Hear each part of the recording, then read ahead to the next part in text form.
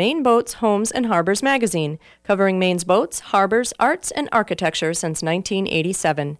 Bringing the coast as close as the mailbox. On the web at mainboats.com. The 12th Annual Homelessness Marathon, a national town hall discussion on poverty and homelessness in America. What we got here is a problem of human beings being treated like refuse, and I think the only solution is some sort of moral awakening. We're in danger as long as we continue to paint homeless people in this country as somehow other. I think it would be pretty startling for the majority of the public to know that within about 2 blocks from the White House itself, there are homeless people sleeping in parks. The 12th Annual Homelessness Marathon will be the first national examination of the poverty and not just the debris left in the wake of Hurricane Katrina. It's a matter of life and death for the people who are homeless. I'm not giving up, and I don't want nobody to feel sorry for me. Live from the Gulf Coast of Mississippi, the other ground zero, the Homelessness Marathon on this radio station. The Homelessness Marathon, February 23rd, starting at 7 p.m., straight through till 9 a.m. Tuesday morning, February 24th. This hour of Boat Talk is made possible in part by Gamble and Hunter Sailmakers, making sails for classic boats, cruising boats, and the Maine windjammers for over 20 years. Near the harbor in Camden. gambleandhunter.net. The time is 10 o'clock, and you are tuned to WERU-FM 89.9 Blue Hill, 102.9 Bangor, and streaming online at weru.org. Boat Talk with hosts Mike Joyce and Alan Sprague is up next.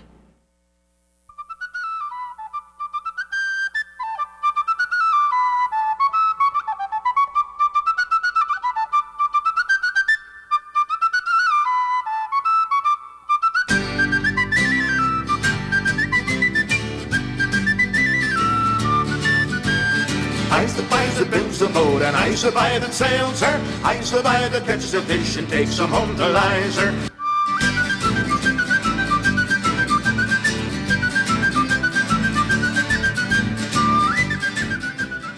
Good morning, good morning. That's our friend Schooner Fair piping in Boat Talk here on Community Radio WERU-FM, Blue Hill 89.9 and 102.9 in Bangor.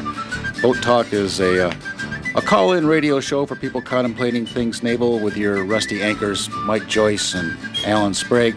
We cover all kinds of subjects that range from all wet to totally abysmal, and you're certainly welcome to call too. 1-800-625-9378 is the number.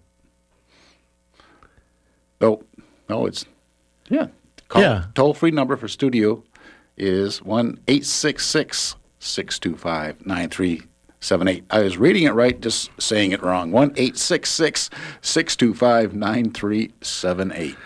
Boat Talk, call-in show where, we'll pretty much interrupt whatever we're talking about to see what's interested to you when you come by to kick the keel.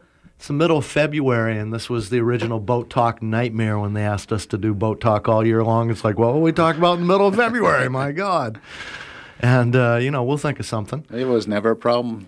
Probably never will be. No, Boat Talk's an embarrassment of riches. But this morning would be a great morning to talk to you because we have not overscheduled any guests or such. We got a couple of things to talk about here, news items, some stuff about the Coast Guard and whatnot. But, for instance, we ended up last month answering a question with our radio friend Doug Day, musician from over to Swans Island, about revarnishing his boat, for instance. We can talk to and answer a lot of questions, or we can talk to people. Who knows what kind of answers we really have. But we are getting into the season where people are starting to think about their boats again and things that they want to do before they put it in the water. Coming. Some people are out in the water. We'll get to that, too. There's, more people getting in trouble out on the water here. Last month, we also talked about pirates. And piracy is an interesting international problem nowadays. Again, I read a book, William Languish, The Outlaw Sea, and his point is that the sea is the biggest area on Earth, and it's not only ungoverned, it's ungovernable. And the maritime laws that exist, the conventions that exist, are kind of comforting facades, according to William Languish. Again, The Outlaw Sea, a very excellent book, talks about piracy, shipbreaking, and terrorism. was also in there as well. So anyway, here we have this piracy issue nowadays, and again, it's not like the old days where the Barbary pirates on the shore of Tripoli would mess with American vessels, and we'd, send old Ironsides over there or something, and smuck them on the head and string them up.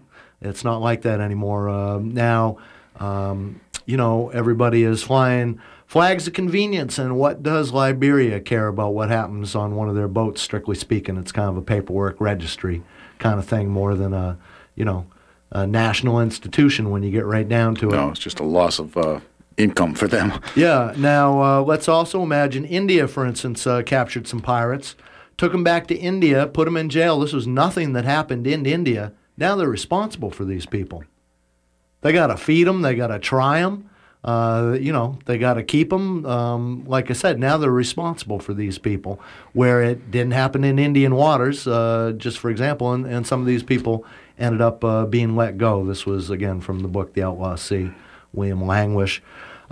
Just last week, pirates attack and hijack a German LNG tanker, liquefied natural gas, of course. Boy. One of the controversies about that is what would happen if that blew up? Right. Yeah. So anyway, here's the punchline to that.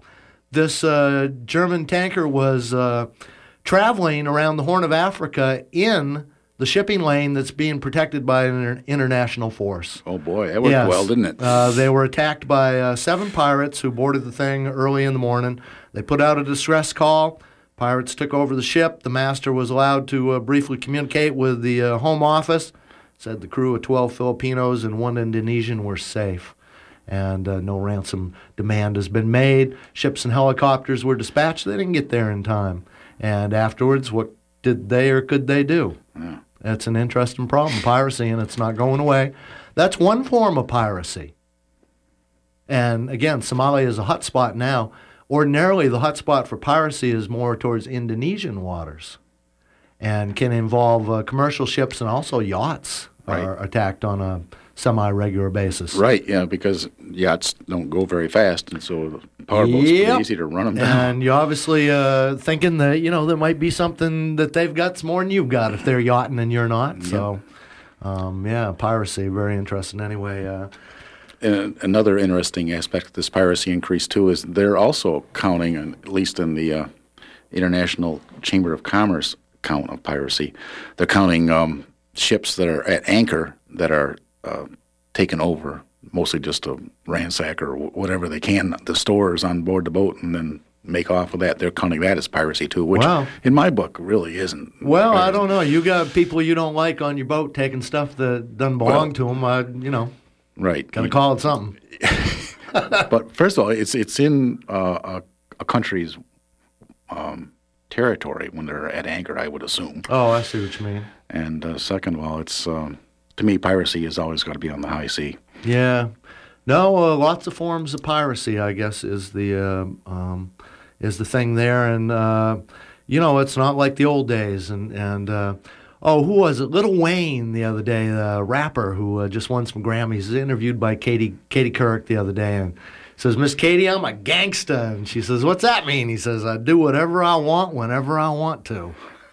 That's kind of the definition of a pirate, isn't it? And who can get away with that nowadays? Yeah. Yeah. Who wants to really try? Well, speaking of getting away, here's an interesting little item from the Associated Press. There's a little controversy on Saddam Hussein's luxury yacht. It's now in Greece. It's been seized by French officials. There is some controversy about who owns it.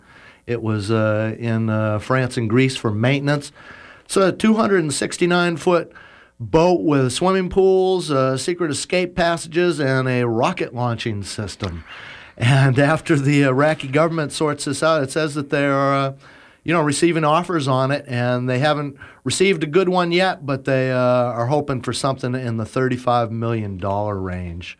Iraq, of course, claiming ownership of Saddam's old boat, secret passages, and rocket launching systems.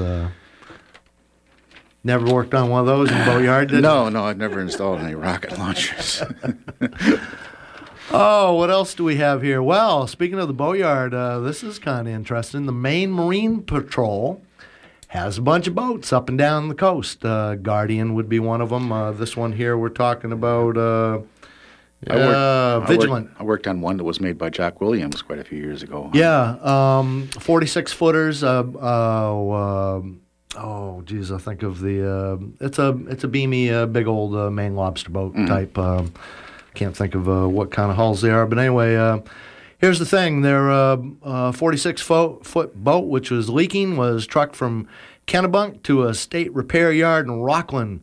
To avoid the estimated $16,000 cost of using a private boatyard. They say they expect to save money and get the job done faster at the state facility. Yeah. There's always a learning curve there. Now, maybe they do have some people who know what they're doing, but somehow you just jump into the middle of a project like that. Lots of times you end up doing more damage than good. Kind of reminds me of my little take on show business. You know, everybody thinks they can put on a show. It's like the old Mickey Rooney, Judy Garland movies. Hey, kids, let's put on a show. You know, what could be easier than that? And, let's play Boatyard. What could be easier than that? It's just another one of my favorite boat jokes, Alan. It's just a boat. It's only that long and that wide. How much trouble could it be? Yeah. Yeah. So anyway, and you think it's easy to be a boatyard, you start one. So anyway, and good luck to the state on that. You know, that's got several sides. Well, it's saving our money, so I can't really complain too. Well, but it's taking away from the boatyard. Things a little slow down at the boatyard this winter in a lot of places. Yes, it is. So taking away from the boatyard too. But on the other hand, those are tax dollars, and maybe we'll end up saving money. Maybe they won't. We certainly hope so.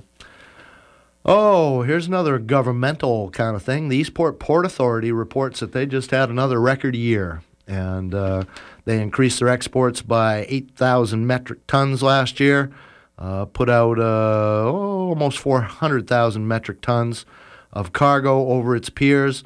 This is the seventh year of growth in the last 8 years, and they say it's putting them in good position to partner up with things like tidal and wind energy possibilities that are also happening down in the Eastport area.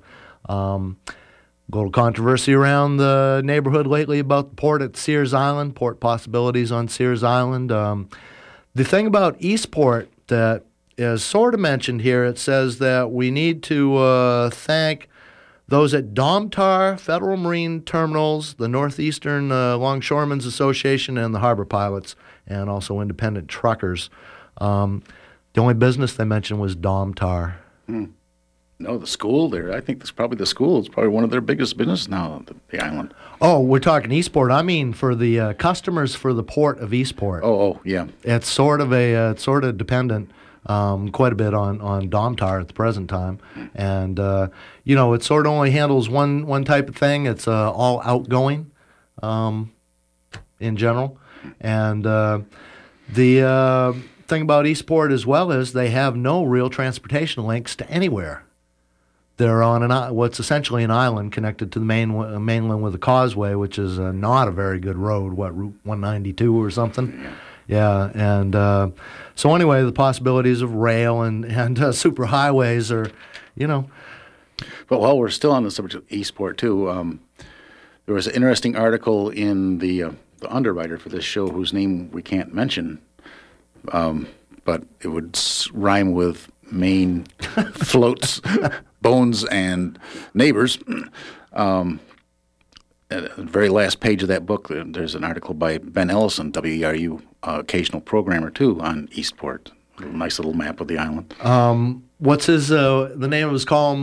Travels with Gizmo. Gizmo, isn't right? It? Yeah, he's got a little motorboat and he trailers it around and he takes rides and then describes them to you with a little chart and where you can get a lobster roll and stuff. Right. Yeah, I like the culinary parts of his tours too. So it's one of my favorite parts of the Maine Boats and Harbors magazine. Besides the Boatyard Dog, I really enjoy too.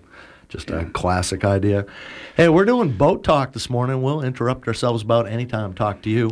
It is a call-in show. It's supposed to be a two-sided affair. 1-866-625-9378. A lot of controversy about the whole digital thing lately, and maybe we ain't all smart enough to tune our television channels on, even given all the publicity that's been given to the TV. It's still confusion and delay. Been given a reprieve, actually, on the TV. Well, there is no reprieve for EPIRBs. EPIRBs went obsolete February 1st. Yeah, emergency position indicating radio beacon. Yeah, and basically if you wanted to go anywhere, fishermen, yachters going offshore, you really had to have an EPIRB beacon. If you get in trouble, for instance, if your boat sinks, the thing is supposed to pop up to the top of the water like a cork and start transmitting to a satellite, which will alert a government receiver. They will send people out and start looking for you. They used to transmit to any aircraft that was passing overhead too. Now is that just satellite only now with the digital? I think that's much more likely. Yes, it's interesting how they go about selling the new digital thing. We'll all be so much better off. There'll be more bandwidth and everything, and they're doing that with the EPIRBs as well. They point out that the EPIRBs had a high rate of false alarms. Not only EPIRBs, but other devices could trigger the emergency response. Oh, really? Yes, and such as... your radio show? Yeah, automatic teller machines, microwaves, stadium scoreboards, and other electronic devices so that, for instance, you get a signal and send somebody out to look, and again, it does not pinpoint the area, it just gives you a general area with the old signal, and it could have been, as they say, the microwave in the seashore restaurant heating up some chowder. And but anyway, somebody is now looking for something that's not there. The new ones, they say, will focus the search from like 500 square miles down to 25 square miles, and if it has a GPS chip in it, to 100 yards. Thing goes off, you know right where they are. They're going to be registered and have much more information with the signal that will allow them to, they get a signal from the Allen Sprague beacon. They will call you up first off, get you or the wife or somebody, and start asking questions. And it's supposed to make things all better for us. But all those EPIRBs have to be thrown away. New mounts have to be made for the new ones, and That's what keeps the economy rolling, isn't it? Yeah, they're doing a piece about records the other day on the television and pointing out that CDs are about to be obsolete too, and I've just started to accept them. Oh, no. Huh. All right. Oh, dear. All right. Yeah. I talked with Skip Strong last Saturday. Skip Strong is one of my all-time favorite guests we ever had here. Yeah. He was a oil tanker captain back in the early mid-'90s, and he was coming around Florida with a load of oil and into a tropical storm and got a mayday from a tug and a barge they were in a tropical storm. Their engine was on fire, and they had a couple other problems too. He ended up rescuing the tug and the barge with his loaded oil tanker less than a mile from a big rock, from a big shoal that area. was much less deep than he was. And, with 10 million gallons of number 6 oil on, as Skip said so famously, if I'd gone up on Bethel Shoal, Joseph Hazelton and the Exxon Valdez would have been a footnote on my name, he says. But he successfully rescued this tug and barge and won the largest marine salvage award in history.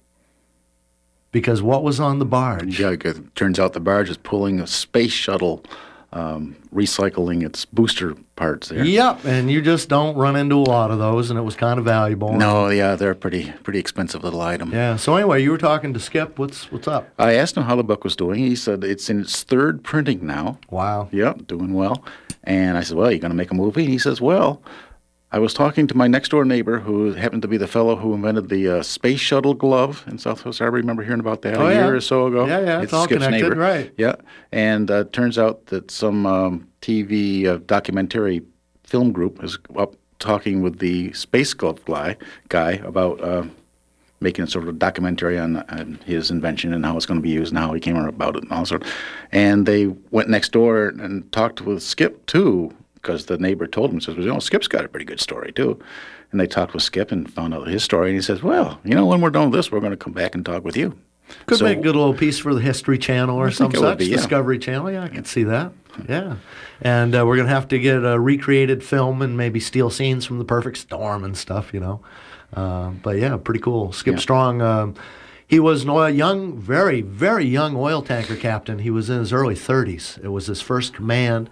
And my other favorite thing he said was that with more experience, he probably never would have tried it.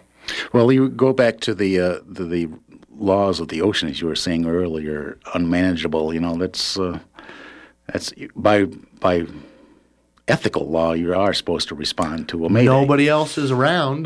You need to help those people because you could be in the same position. But on the other hand, who knows if you really heard that radio message or not? There's some gray area there. Well, and you have to gauge the risk, too. You can't make things worse by trying to help somebody, and spilling 100 million gallons of number 6 oil on Florida Beach is, arguably kind of a problem. That would be, Yeah. Skip Strong. That was back in September of 2003 we did that one. Okay, I was trying to remember the date when I was talking with Skip, because I said you might be able to go back to weru.org archives and listen to that. Yeah. No, that was September 2003. Probably before we started archiving them. Aren't we getting old? We've been doing Boat Talk for about 10 years now. We kind of inherited it. Yeah. And we by default, actually. Well, they asked us one time if we'd like to do it, and we did, and that went well, and here we are. So, and it is a call-in show. We'd love to talk to you this morning.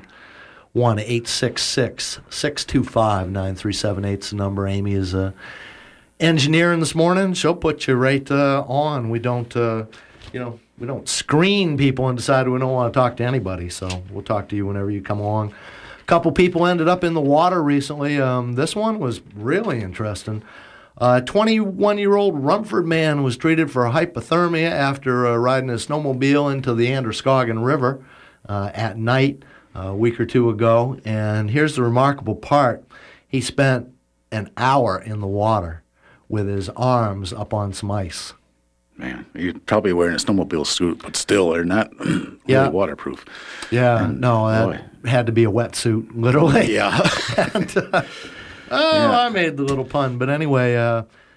That goes back to remember the guys that drowned in the canoe, and it was the heavyweight guy who was actually able to survive the hypothermia. And I believe he didn't have a life preserver either, and he was working harder than the other fellow. This guy was on the corpulent side, that's hard to say. It's hard to say why he survived, but the fact is that he was able to get himself up on the ice and prop his arms up and keep himself afloat for about an hour. I would imagine he was pretty much frozen to the thing when they got there. Yeah. And I guess the lesson would be don't give up.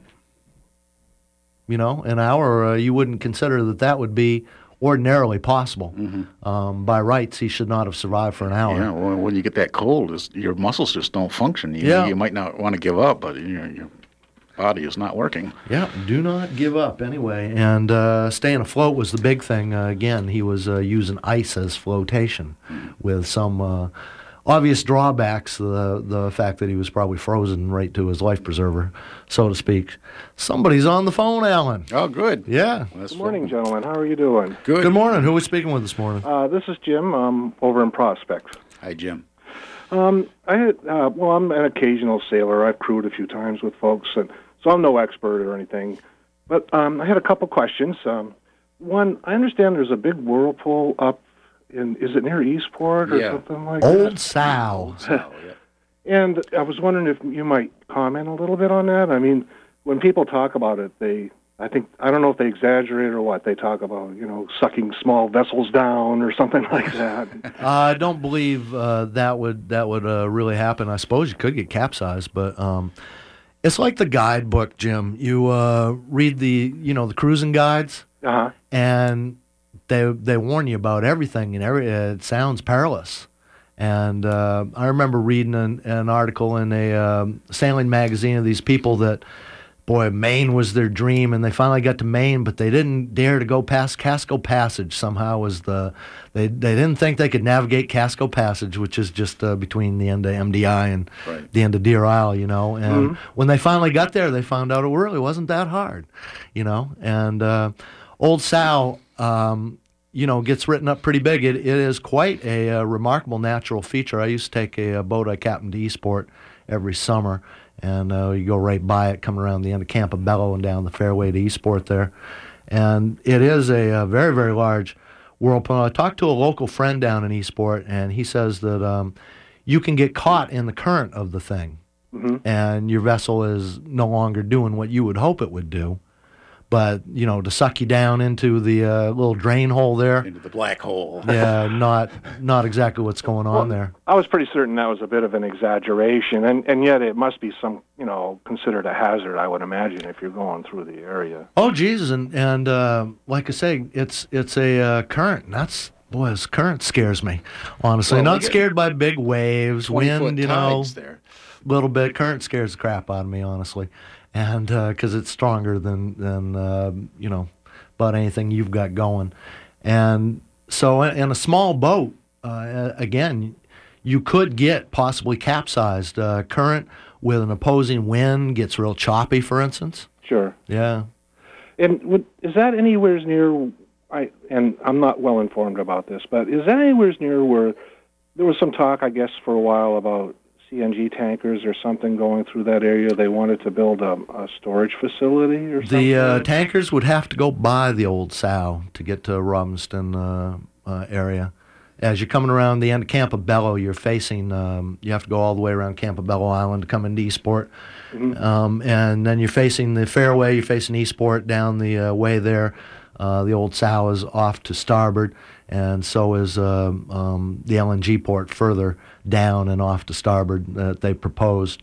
Again, a big ship like that is not going to be any way incapacitated, but let's imagine, which has happened recently, LNG ship lose its propulsion. I believe that just happened down in Massachusetts. Sure.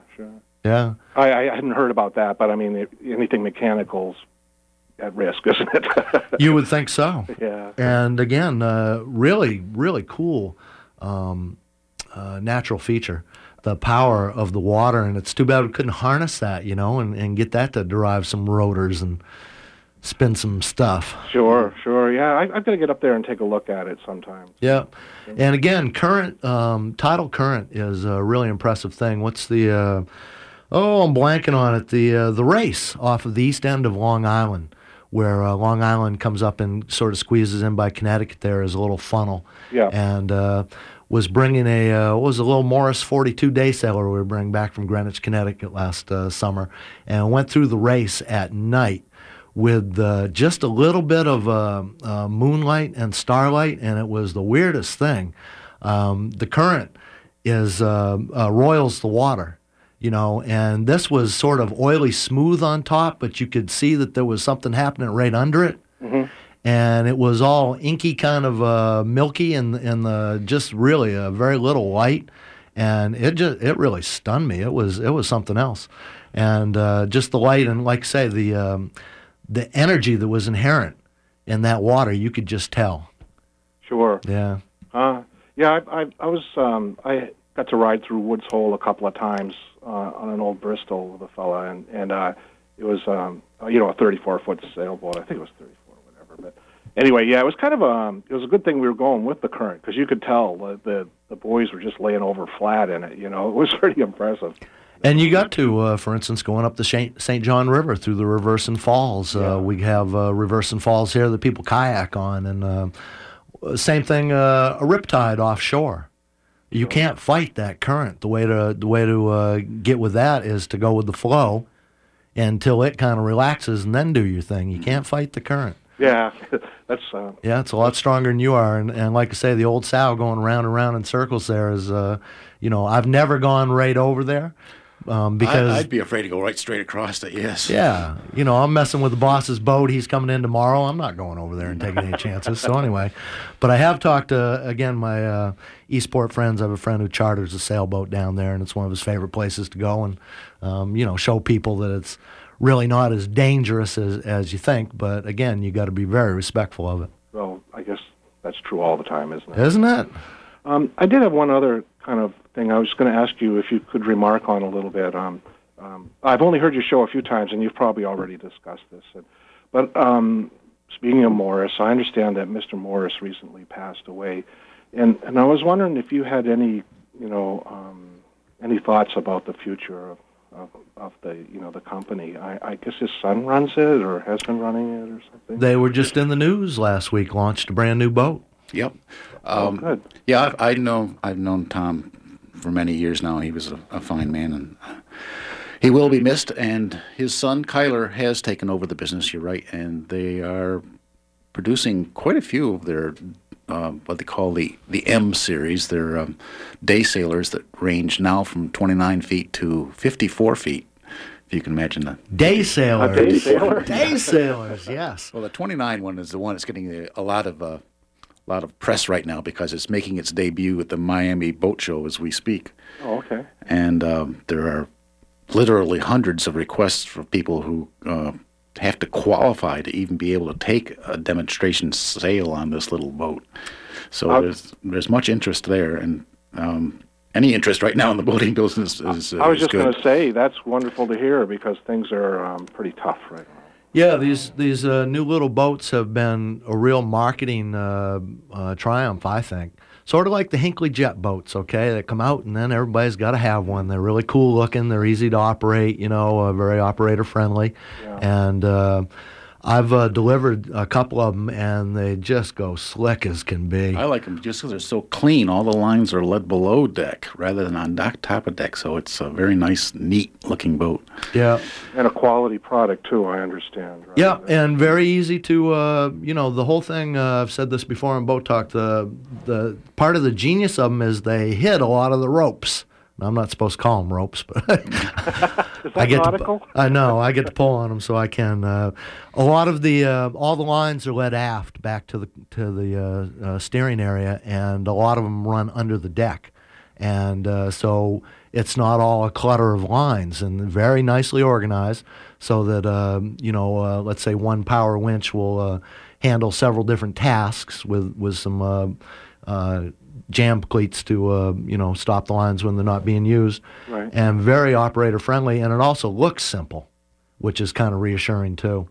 And man, don't they go nicely? So this is more just like folks, which probably most people do, right? Just go out and spend an afternoon bumping around the bay or something, and then These people, we ended up in Greenwich, Connecticut, bringing this boat back, and we got met at the train station and went to their waterfront estate. Wow. And there are some waterfront estates in Greenwich, Connecticut. We were very, very impressed.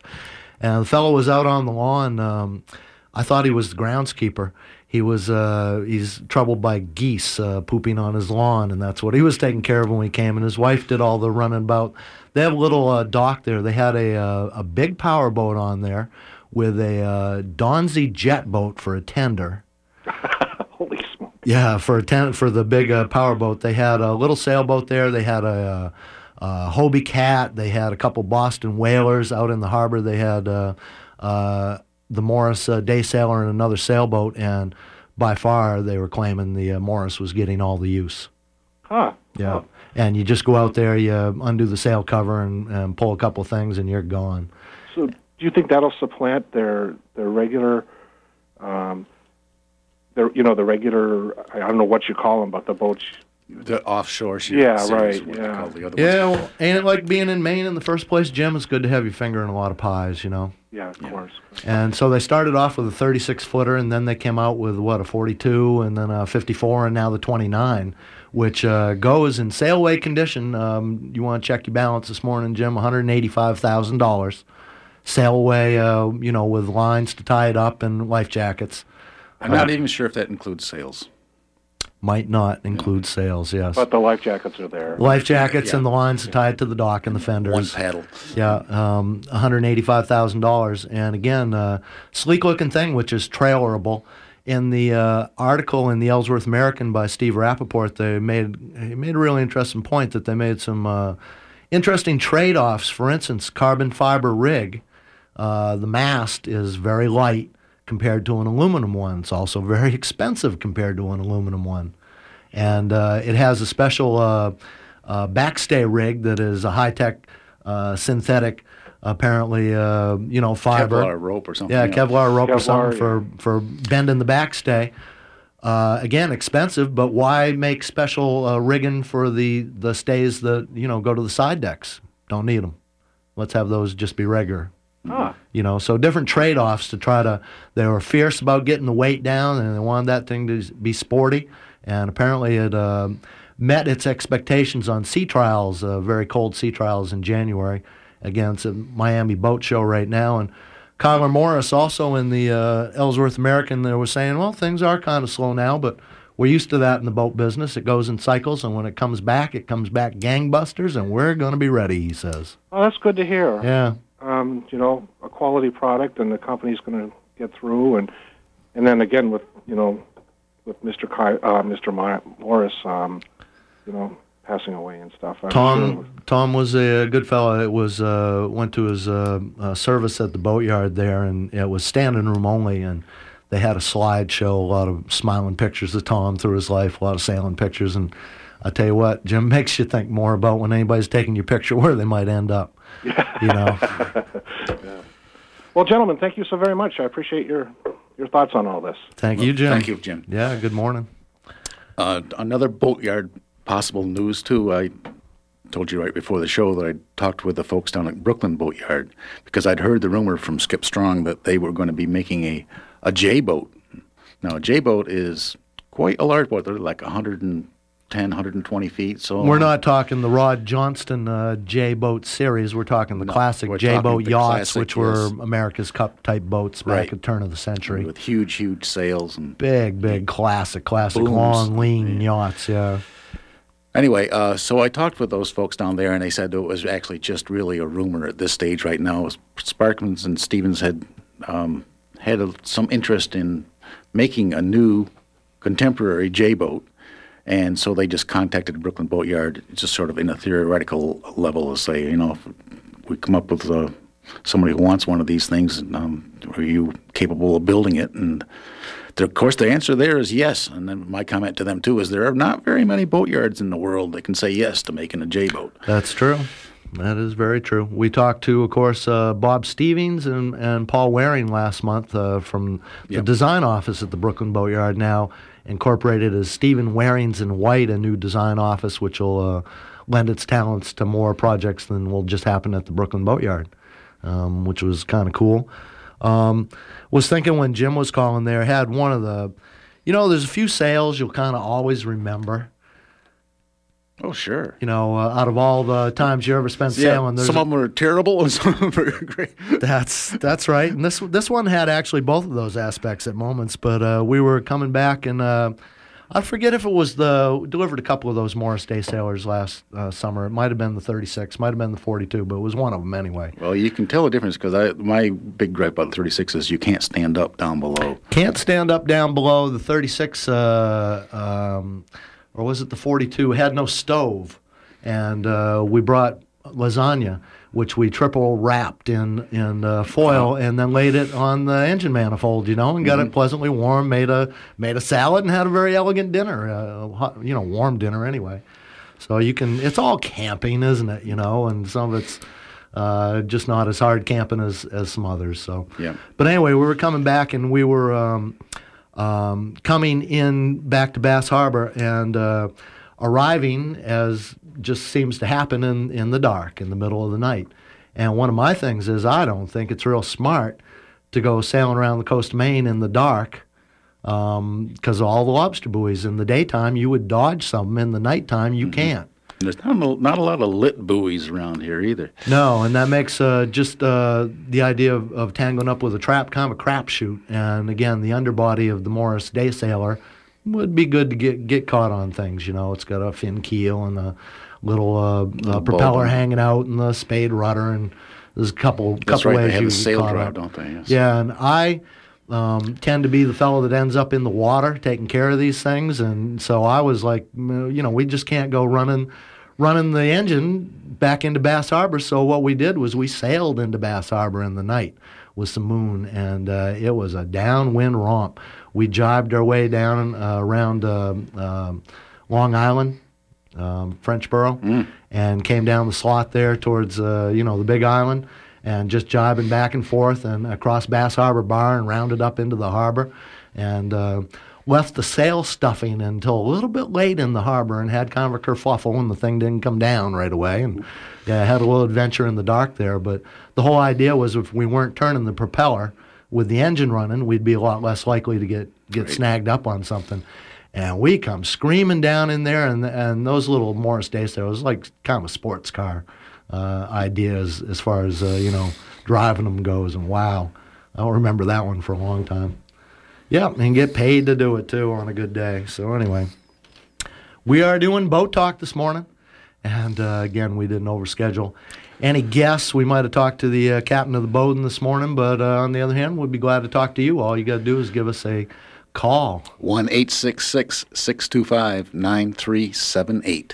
Here's another interesting story. Some stranded boaters rescued from an island off of Nascaig Point down in Brooklyn. A couple boys from Prospect and Stockton Springs were out. They were going clamming on White Island in a 15-foot open boat, 3 of them.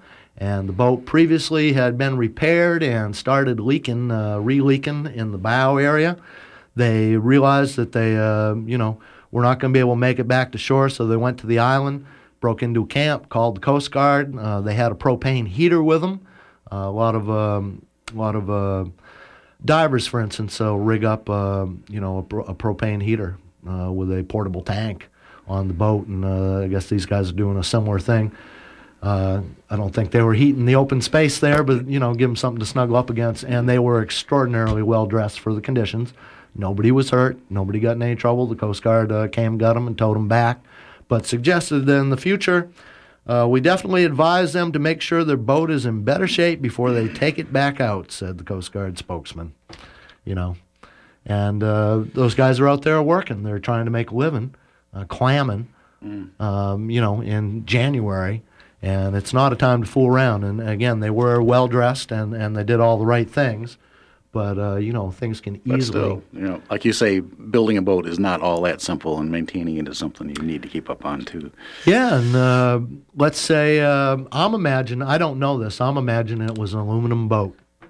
We've tackled that boat talk question before. How do you patch a leak in an aluminum boat? Yeah. That's kind of a problem. So anyway, maybe they did a good job, maybe they didn't. But like I say, the boys out there trying to make a living, sort of like the periwinkle harvester that got drowned off of Eastport. Right. Off of Lubeck a couple months back, on a rising tide at 10:30 at night, out with a flashlight trying to pick up periwinkles, make some money. Yeah. Yeah, so anyway. So, while we're on the topic of Coast Guard, too, I happened to read in the magazine that we can't mention, the one that rhymes with... The one you didn't mention, but I did. Oh, so anyway. I thought maybe you slipped that in there. But anyway, fine magazine. Peter Bass points out in a little, one of his back porch articles, that the Coast Guard has now changed the weight of the average person that they used for determining their capacities. We used to be, Americans were 160 pounds, just generic Americans. Now we all weigh 185 pounds, according to the Coast Guard, for their standard. Yep. I don't know. Bending to the obvious, I believe. Well, probably, yeah. Although we're not really in the fat times right now, it's true that there are probably a lot of people that are above that rating that will... We're the fattest people on Earth. 2/3 of us are overweight, and the nearest people to us are the Brits, only 60% of them. Only 49% of Canadians are overweight, apparently, and we're world leaders. So if you want a boat that can hold more capacity, get one that's built in a skinny country. Well, or, you could also think of the effect of the modern American processed food diet on life jacket usage, That's probably true, too. Yeah. Somebody who we mean to talk to at some point is, I believe it's John McMillan, McMillan Survival Training, our friend Steve Callahan. Oh, yeah. Steve wrote Adrift. He survived 76 days adrift in a life raft across the Atlantic Ocean, basically. He called and suggested that we talk to Mr. McMillan there, and we will get to that. Do have an interesting article about the Coast Guard here, and this comes from what's really a political magazine called the Washington Monthly. Article's called Sunk Costs, Why, After $24 billion in upgrade, the Coast Guard still deploys a fleet of rust buckets. And this is not a very pretty story, and it involves our tax dollars and, really our Coast Guard as well. Here's a paragraph that kind of sums the thing up. In the feverish aftermath of 9/11, with the Bush administration eager to turn all government departments into outposts of the war on terror, the humble Coast Guard attempted a far more ambitious transformation, a $24 billion scheme to transform its boats into an integrated fleet boasting heavy weaponry, futuristic communication systems, and so on. When the agency leapt at the opportunity to get its hands on an expanded budget and high-tech ships, however, it failed to put in place the necessary tools to make sure that such massive contracts would actually deliver what the government ordered. The result has been 6 years of incompetence and alleged fraud by private contractors and billions of dollars of squandered taxpayers' money, much of it wasted on flawed boats that have since been scrapped. The Coast Guard, meanwhile, is still attempting to play a growing military role with ships that are old, unreliable, and a hazard to their crews. They describe in here old Coast Guard cutter they sent over to the Ukraine when they just Georgia, when they had that little recent scuffle with the Russians. They had several fires on the way over in the engine room. Now in the Navy, if your boat catches on fire, as a captain, you've got a big problem, career problem. And the Coast Guard, they got you on fire all the time apparently, and the captain makes jokes about it. Oh boy! And what's happened here is again, the Coast Guard tried to ramp up a large acquisition program without having any acquisition officers. They had no idea how to spend the money. Acquisition officers in the 90s had been sort of laid off in budget-cutting measures, and they were understaffed in that area, and the Coast Guard literally has no expertise in it. So what they end up with is a scheme called Lead System Integrators, and these are private companies that become the main contractors, the general contractors on the job. And they not only basically handle the specifications, they decide who gets to do the jobs. They get to subcontract. On the Coast Guard jobs, it is Lockheed and Northrop. And not surprisingly, Northrop decides that their shipyard will build the hulls, and Lockheed decides that their people will supply the electronics. Mm-hmm. And this has been kind of a disaster. In particular, they took 8, and we're talking about the United States Coast Guard now, they took 8 110-foot patrol vessels, and they needed something bigger with better communications. So here's a good idea. Let's cut them in half and stretch them. Now, this is an interesting boatyard move. You can do it with your lobster boat or anything. Cut it and make another part. Cut it in the middle and add a middle section that stretches out the ends. Yeah, and glass it back in and off you go, or weld it back in. So anyway, they did this to these 110-footers, made them 123 feet. One of the people on the project kept crying wolf to the government. You know, this is all wrong. This is all wrong. And he got ignored, and then he got fired. And he finally put a video up on YouTube is how this came to light. Whatever happened to the whistleblower's protection? Well, he was fired by the time, he put the thing up on YouTube. It turns out that he was right. And these boats, the decks have cracked. One boat was involved in a rescue off of Alaska and developed a 2-foot crack, and they had to retire. The electronics don't work. They're not all marine. They're jammed into too small of a space. And this is just with the, 123 footers. They are also, they're also trying to make some big ships, the Deepwater program, where they would get frigate-size Coast Guard cutters and heavily armed, too, much more heavily armed than Coast Guard cutters have ever been, with all the gewgaws that will allow them to integrate with the Navy, the Marine Corps, the Air Force, and get with the big boys. Well, apparently Northrop and Lockheed, are ramrodding this project, and again, the waste has been considerable. They delivered the first one finally just last year, a year and a half late. The original budget was $300 million. It ended up costing $640. It's still not right. And they say, well, we've redone the program here and found some of the problems, But and we've turned the corner, but we still cannot project any future costs, is what the Coast Guard was saying. At the same time, 25% of this deep water budget was involved with maintenance of old Coast Guard vessels because they still got to be out there and literally have a rusty, kind of moldering kind of fleet. No ifs, ands, and buts. Coast Guard of the United States has the third oldest fleet in the world of Coast Guard vessels, and we are behind, I believe, Venezuela and the Philippines and Mexico are the only countries that have Coast Guards with older vessels than the United States of America. Boy. So anyway, good news for the Coast Guard, huh? Yeah. Yeah, and who knows what's going to come of that, but it's comforting to think that they are out there. I've been rescued by the Coast Guard one time. I haven't been rescued, but I was pulled over. Yep. They're patrolling the waters, and that's what they're supposed to do.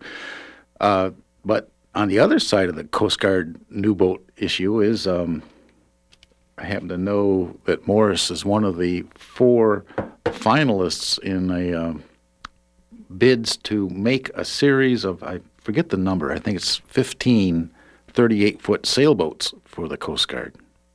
For the Coast Guard Academy. For the Coast Guard Academy, yeah. Yes. And as I said, we got to be all in favor of that. We're sailboat, builders and yacht people. So. Well, we go back to the old having cookie sales to fund education and the government getting all that it wants to, 38. I mean, a dozen 38-footers is going to be a fair amount of change. Now, that's... What do those Coast Guard people learn on those boats, though? Well, I would say quite a lot. I bet you, yeah, a lot of people who enlist in the Coast Guard really haven't been offshore or know that really much about what it's like to be out there. And it would be a good experience, for sure. A few years back, I was trying to do some research on overboard discharge regulations, which are becoming more stringent all the time. So I went to the local Coast Guard station, chatted them up. They couldn't even photocopy anything for me on the regulations. It was kind of bizarre little, I try to ask the Coast Guard, so we don't know. Yeah. But I met a couple of coasties, and I used to have all these little occasions to move the boat around, and sometimes I'd need just a person basically to, catch and throw a line sort of thing and just ride along. So I took a young Coast Guard lady from, I believe she was from Texas, and she was, she'd never been on a sailboat like that before. Her only boating experience was ever in the Coast Guard, and she was freaked out that I walked down to the boat without a life jacket on, and that I was about to untie the boat without lines of position and courses all laid in and stuff. And we're in Somme Sound. I says, we're just going to kind of head down that way, stand between the mountains. We'll be fine. And, again, totally freaked out by my nonchalance of, she all suited up and she wanted to look at the chart and lay in some courses and stuff. So I let her, Mm-hmm. Yeah, no problem. But again, her safety-oriented attitude was it was kind of neat to me too. Cause we can be kind of casual sometimes. Yeah. Yeah. Still a couple minutes left in boat talk here. One of the interesting specs I heard on. I was talking with a person at Pearson Yachts a few years back when they were doing the same thing, making sailing boats for the Navy Academy, and he said one of their prime specifications for these boats was that they had to be able to be cleaned out down below with a fire hose. Good spec. So that would sort of tell you maybe what these training experiences are like. Well, we don't need to put them up in posh yachts, but again, what are they learning on these sailboats? I think the smaller the boat, the better the feedback loop. Oh yeah, yeah, you can get right. And when you're on a big boat, you can get a little bit nonchalant, as you say, about the conditions. But when you're getting beat up, going down 20-foot waves on a 40-foot boat, you get some real respect for being out there. Yeah, and teamwork, I believe. Just the feel for the ocean, being that much closer to it. Seamanship. The smaller the boat, the more you have to behave and stuff. And so I think that sail training in small yachts for Coast Guard and Navy people, I think that's excellent. On the other hand, can we afford to send those people out yachting? Right. Yeah. And cut back education at the same time. And we won't even get into, the flow of those dollars. For instance, those people saying, well, we're not buying that jet with the bailout money. That's different money, So anyway, not airplane talk here or bailout talk or anything. We're getting off course. But yes, we could. But anyway, we are doing boat talk this morning. And again, we didn't overschedule any guests, and we still got a couple minutes to talk to you. 1-866-625-9378. Another thing that we're always interested in is what interests you in the boating world. I've got a I can think of all kinds of people we need to talk to. I just read a just totally remarkable book by a fellow named James Nelson. He's a Maine author. Oh yes, he was in Working Waterfront a couple of months ago. I believe. He writes a series of historical novels, one line set in the Revolution, another, I think, set in the Civil War. They all come with the blurb on the cover, the heir to Patrick O'Brien, which nope, sorry, I don't think so. But anyway, a good job, fine. I've read a couple of those. Those are all right. I'm not a huge fan, but I've read a few of them. And he wrote a history book called Benedict Arnold's Navy. Now, Benedict Arnold is one of my heroes. Oh, yes, you've given this story before. Yeah.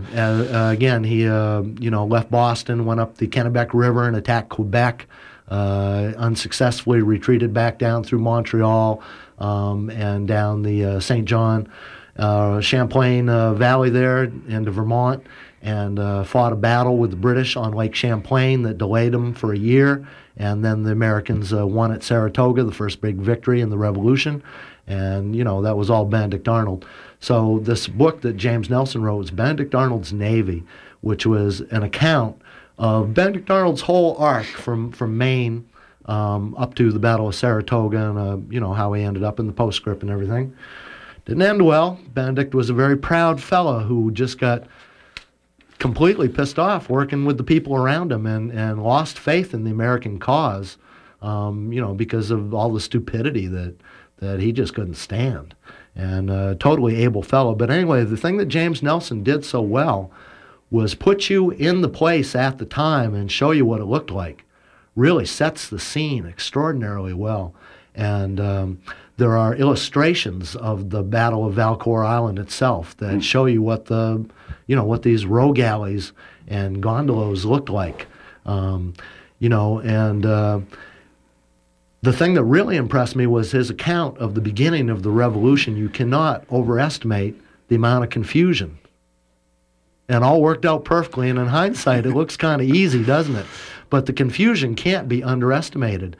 And into that come people, of ability and ambition, like Ethan Allen and Benedict Arnold, and all Gates and Schuyler and all the American cast characters there. And again, let's imagine when the British were holed up in Boston and the Patriots just flocked to Boston and surrounded the city.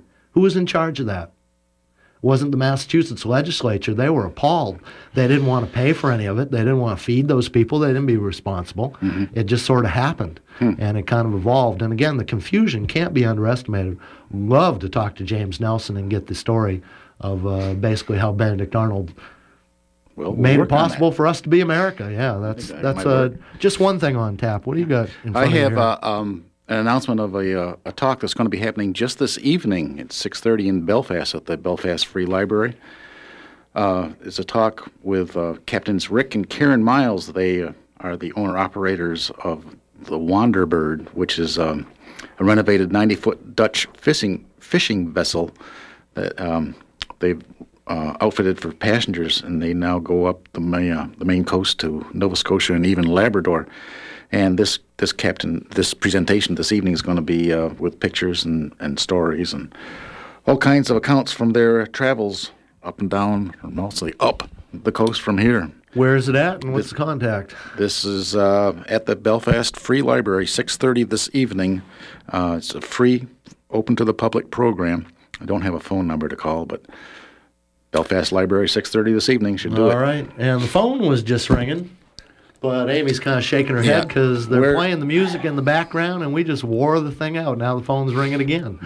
So anyway, Boat Talk is a call-in show, and We kind of yucked it up this morning, but hopefully there was something interesting in there. Yeah, hope you enjoyed part of it at least. Second Tuesday every month. What are we going to do next month? We haven't figured it out yet, but we can tell you that Jim Bahoosh is coming up on the wing. I'll be back tomorrow morning doing the Barefoot Blues Hour. Alan's back Thursday afternoon doing You have Extra some Large. suggestions for the show, too. You can go to boattalk.org, check out our website, and leave some suggestions, too. Yeah, ahoy, see ya.